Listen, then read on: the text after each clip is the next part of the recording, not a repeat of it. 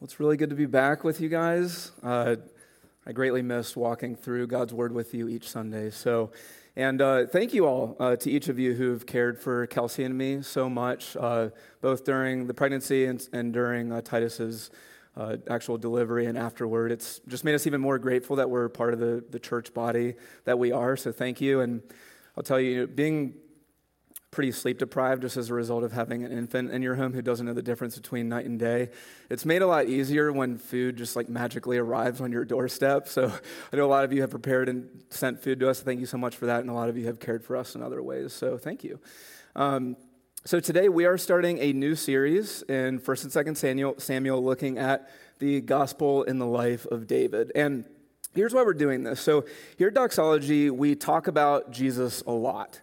And we should. He's the reason why we exist. He's the reason why we worship. But since we started as a church, Doxology, but even before that, when we were a part of Portico, a lot of the texts we looked at were either in the gospel accounts themselves or in the New Testament passages which look at life after Jesus. So we're going to take a fair amount of time to look at 1st and 2nd Samuel, which is in the Old Testament. And here's one of the reasons. There's a number of reasons, but here's just one why that matters.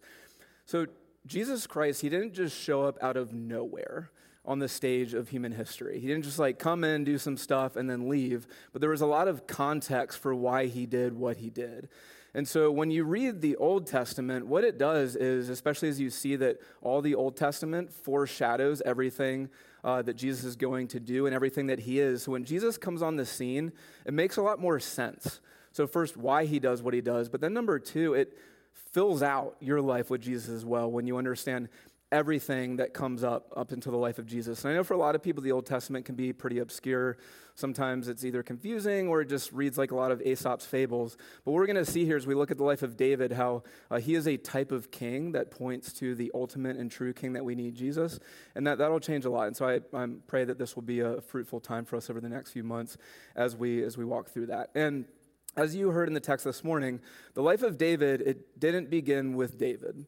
But what's so amazing about the life of David is it began with a prayer of a remarkable woman named Hannah. So Hannah is culturally oppressed. She's weeping.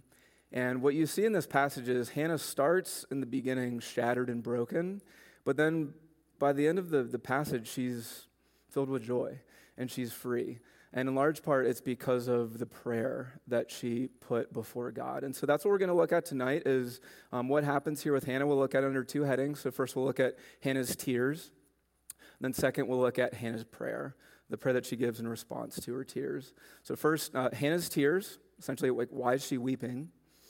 And then number two, Hannah's prayer. So verse number one, Hannah's tears. So the text starts off giving us three main characters. So there's Elkanah, and then he has two wives, Peninnah and Hannah.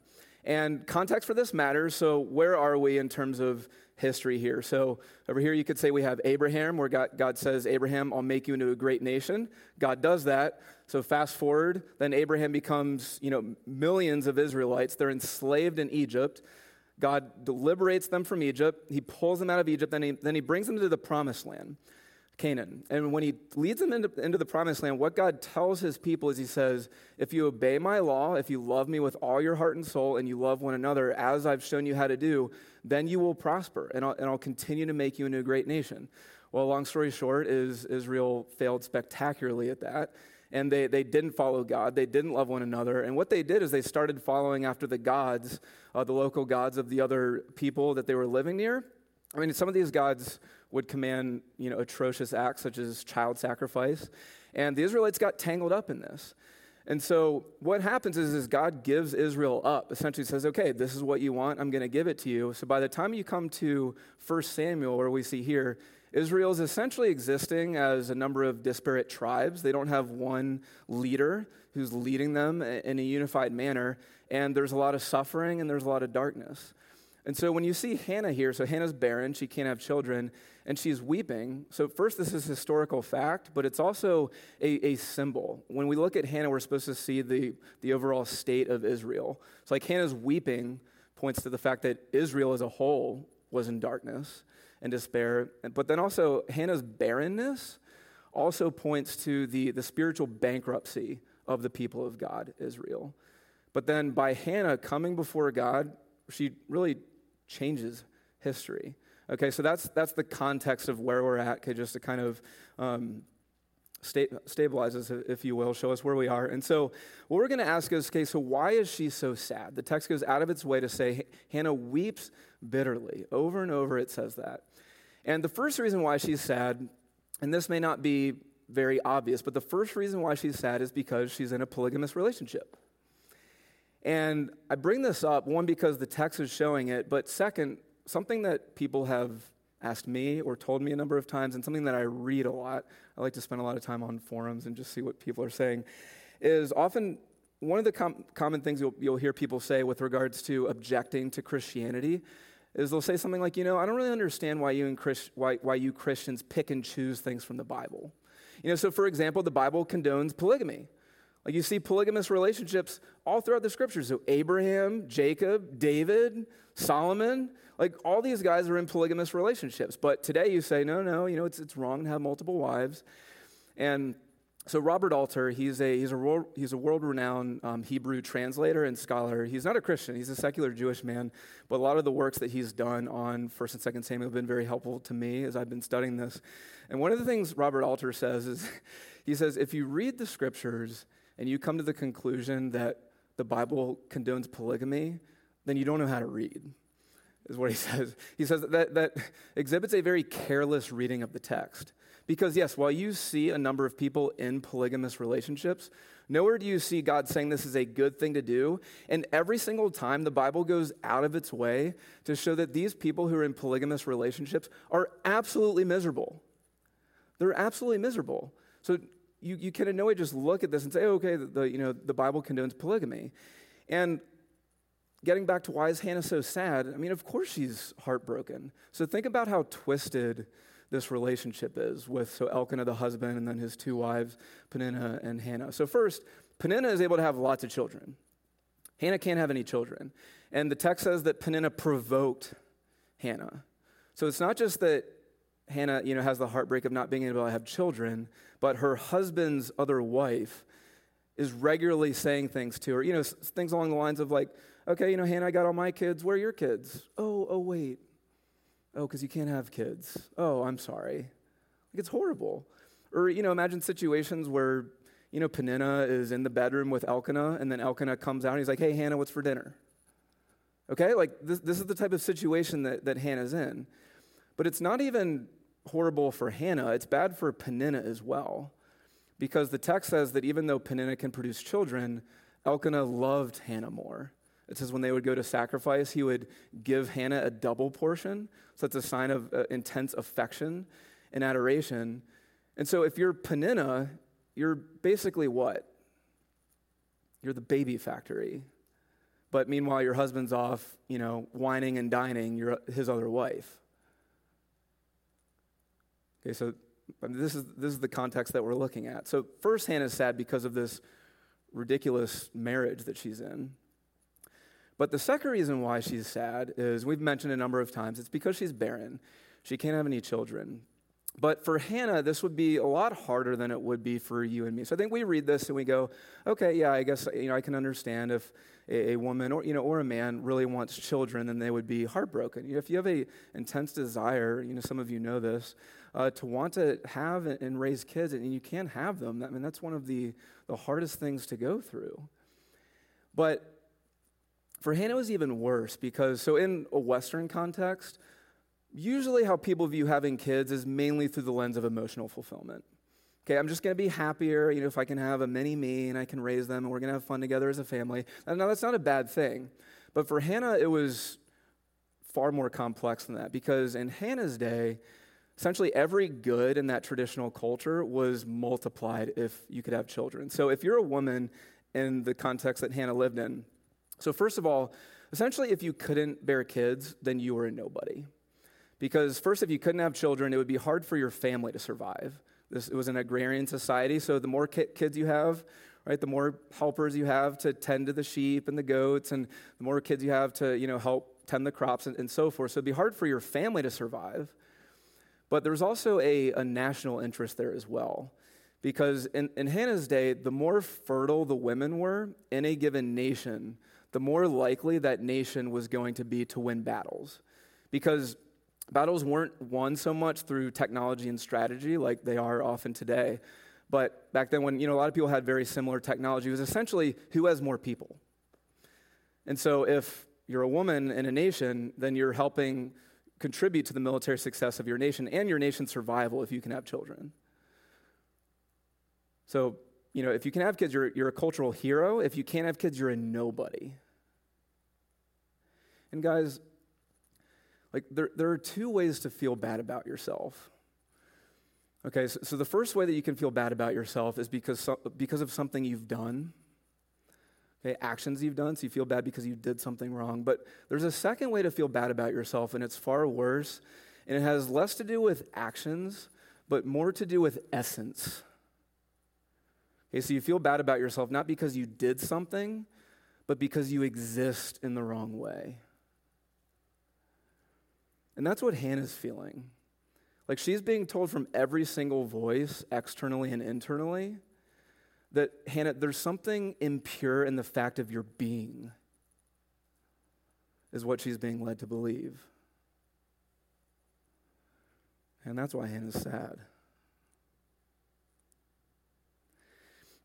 And so just a reflection here before we move on to the prayer that she gives. So one thing that I noticed as I was reading through this is, do you see when Hannah's distress was elevated? A lot of times it was when she went to church. It says in verse 7 that when she would go to the house of the Lord, that's when Peninnah would provoke her. And what's so sad is that the church should be the place where the most hope can be experienced, right? But for Hannah, and quite frankly, for a lot of people, maybe some of you, church can sometimes be the last place you want to go. I mean, sometimes church, where it should be the place where you can find the most joy, where you might feel the most alone because of some type of trial you're facing. There's a lot of complicated reasons why people can have a hard time going to church. And so just two applications here that are essentially kind of two sides of the same coin with this. So first is, notice that Hannah, even though she was in despair, she still went. And it's because she went to the house of the Lord and prayed the prayer that she did, that then God gave her Samuel, who called David, who led to Jesus. Okay, it's because Hannah still went to God's house when she didn't feel like it, that God met her in the way he did, that God sustained her in the way he did. And so an encouragement to you all is, sometimes it can be very easy to not go to church or not go to community group or not go to discipleship group because of a mood. It's like, well, I just don't feel like going, so I'm not going to go. Okay, but it's through going, okay, is how God meets you and God changes you. So learn from Hannah in that regard. But the second thing is see how Peninnah was the one provoking Hannah, right? Peninnah was one of the main reasons why it was so hard for Hannah to go to church. And so as we gather as a body of people, this gathering should be the place where we experience great joy, but also we should walk through all the range of emotions that God gives us. And so what this plays out practically is, the church is interesting and messy because, so we're a family, right? So whether we're 40 or 400, we're a family. Like there's no such thing as Jesus calling you to know him and then you just live life on your own. He calls you into a family, but when you're in a family, that means you should be in each other's business. Okay, so you should be in other people's business and you should give other people license to be in your business. But what we have to be so careful of doing is, yes, you should be in other people's business and you should be in my business, but be so careful of how you go about being in other people's business. And I think for most of us, it's not going to happen so much through like deliberate provocation like we see Peninnah doing, but often it just happens through careless words and through assuming things about somebody you're talking to that probably aren't true. It's like when you're talking with somebody, even if you feel like you know them reasonably well, just be so careful of assuming that because you have a good family, they have a great family. Or if they're single, assuming that they really want to be married. Or if they're married, assuming that they have a great marriage and that they're really happy just because they're married. Just be so careful of assumptions. And so, like, one of the ways this plays out is, so this happened a couple years ago, and so this whole text actually has been really hitting home this week because Kelsey and I, we were infertile for 8 years. And so a couple years ago, when we're in the midst of, doctors telling us, there's not a snowball's chance and that you can have kids, I went to go visit a church a couple years ago, and I ran into someone who Kelsey and I were friends with. They used to live up here. And so I ran into this young lady, and since they moved, her and her husband had a lot of kids. And when I ran into her, so she's got all her kids there, and she's talking to me, and then she looks at me and she goes, "So why don't you and Kelsey have any kids yet? When are you just going to start having them?"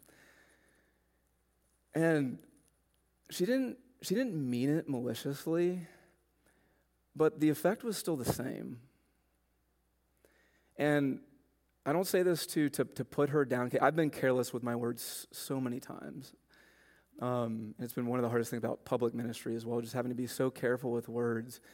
But, she meant it as just a happy comment, but it created a lot of pain. And so the point there is just be very careful about the assumptions you have about other people, okay? And just not making assumptions, being very careful with your words.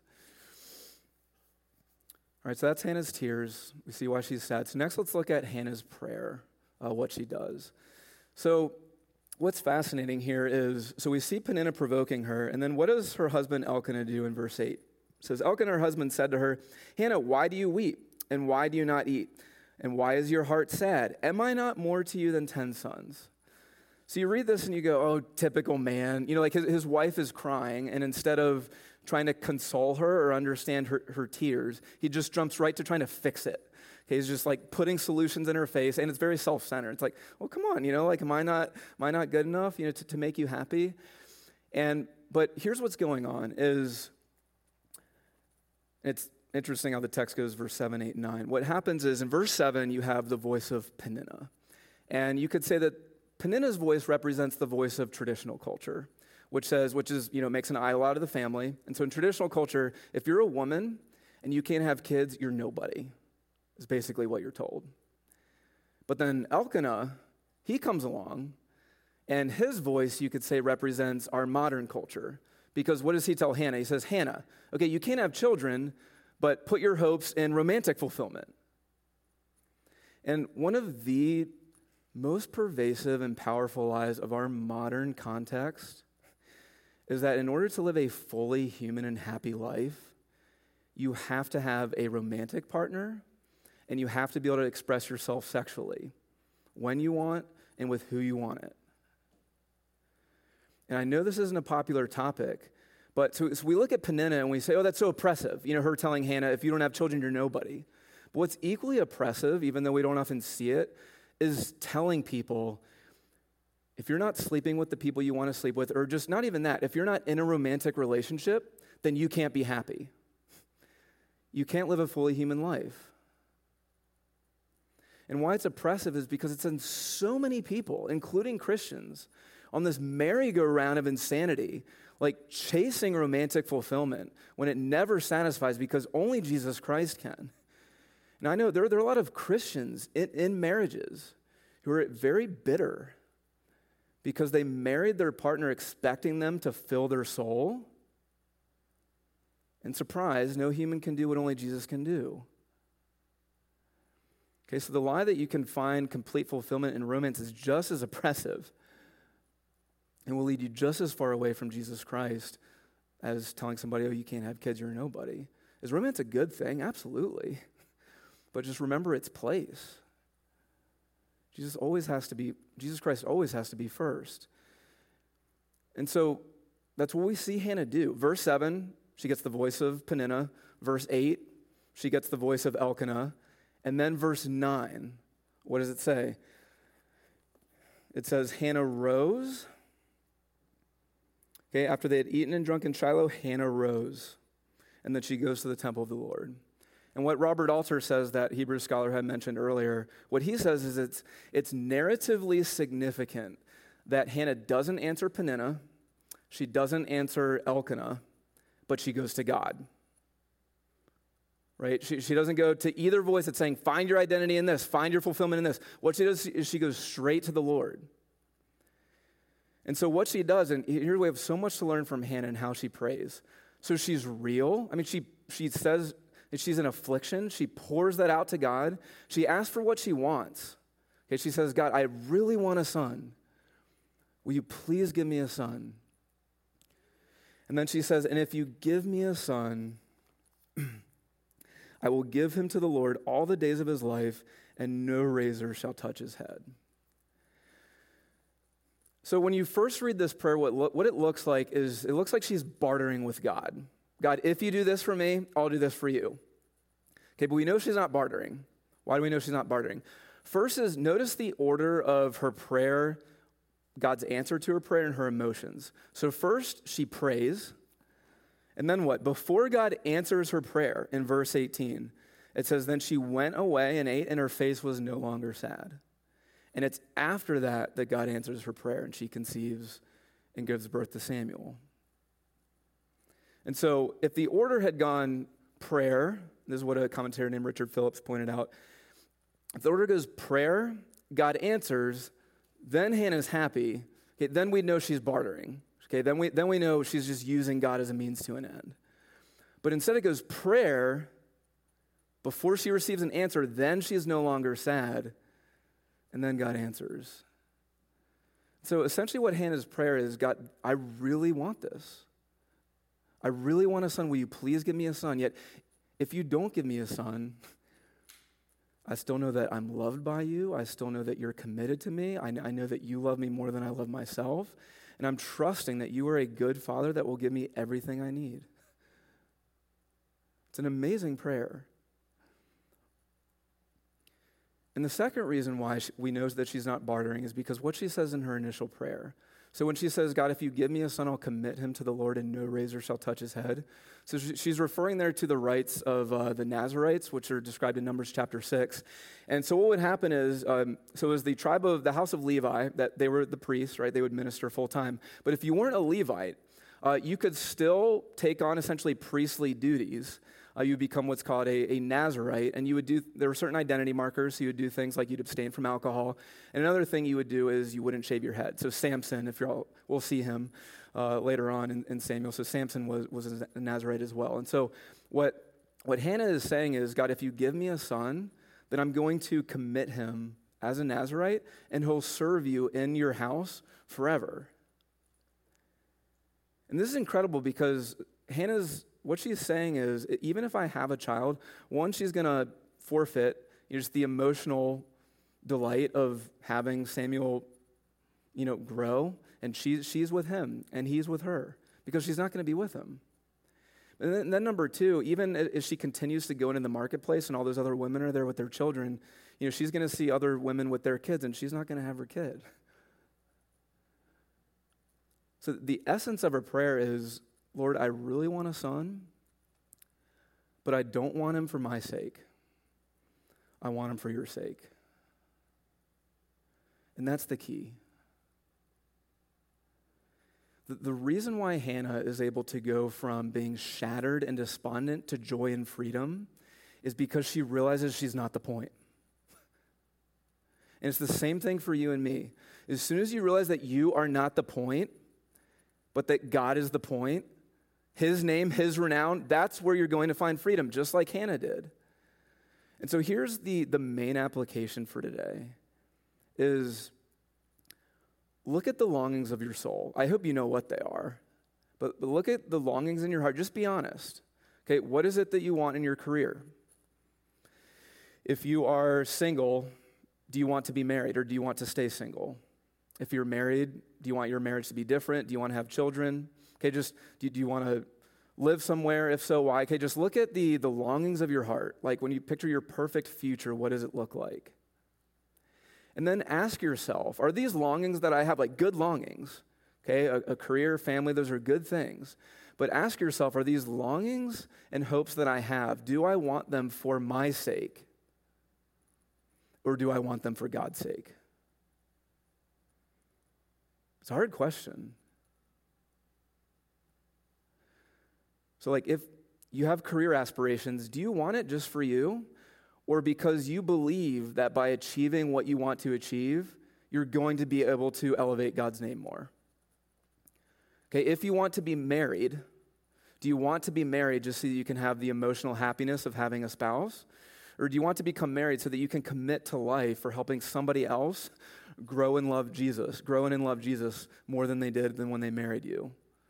If you don't want to be married, if you want to stay single, or say you're married and you don't want children, just be honest. Like, do you want to stay single or do you not want children because that is going to allow you, it's going to give you more freedom and time to serve the Lord and serve others in certain ways? Or do you want to stay single, or do you not want to have kids because you're going to be able to keep your independence more and have more freedom?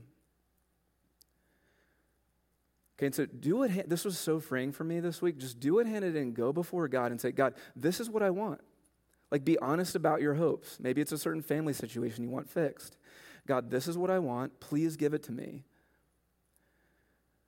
But if giving it to me is going to make me more self-centered, more independent, more distant from you, then don't give it to me. And if you don't give it to me, remember that I'm your child, that you love me, that you're committed to me. And if you give it to me, let me use it for your sake and not for my sake. So few Christians do this. So few. And if you do this, it will change everything, I promise.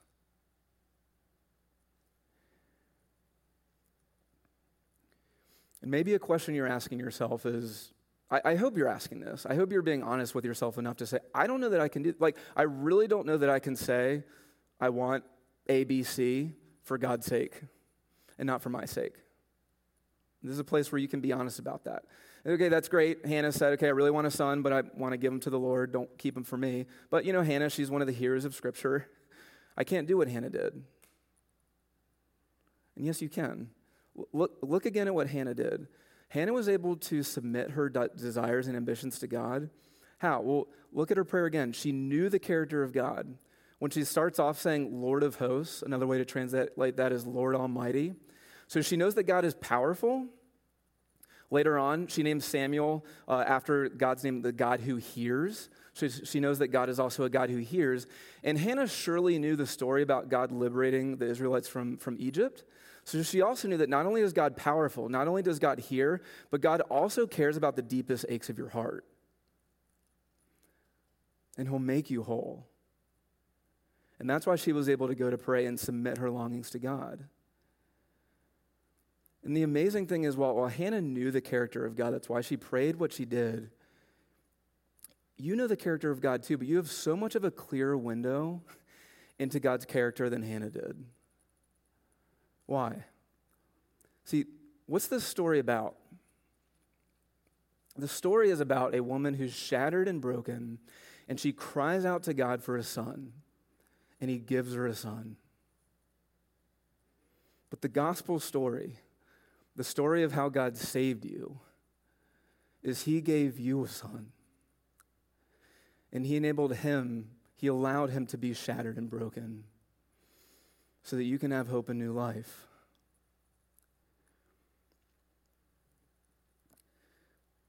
Guys, I just had a son. He's changed my world. And the thought of giving him up for anybody I love is unthinkable. And God loves his eternal son, Jesus Christ, so much more deeply and more infinitely than I love my son, Titus. And yet he gave him up to suffer the horror of torture and hell itself so that you who are a sinner can be adopted into God's family.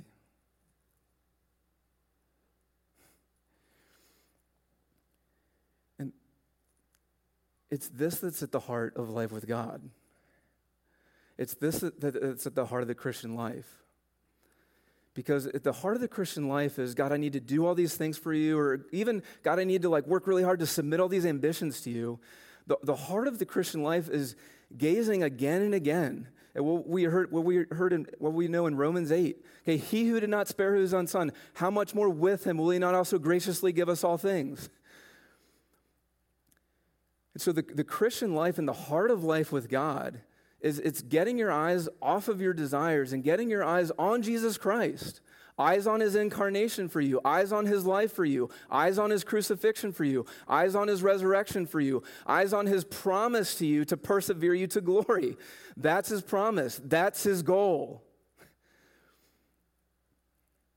And the more it's eyes on Jesus, the more you don't make yourself the point, you make him the point, and that's where you find freedom. Look, Hannah had no idea how God was going to use her faithfulness, right, by giving her deepest hope to him. But through Samuel came David. Through David came Jesus. Through Jesus, you and I are here today. God took Hannah's faithfulness and her suffering, and he turned it into gold, even though she couldn't see it. And same with you. When you commit your longings and ambitions to God and say, do this for your sake, not for my sake, he'll turn your longings into gold. He'll turn you into gold. That's who he is. Let's go to God in prayer. Heavenly Father, thank you so much for the model we have in Hannah, Lord. Help us to imitate her, to still come into your house when we feel broken and shattered, and with the deepest longings of our heart to come before you and cry out to you, to be real and authentic with you, saying, here's what I want. Will you please give it to me, but not for my sake, for your sake. Lord, make us a church that does that, and through us make us a city that does that. It's in the name of Jesus, our risen and most high King, we pray. Amen.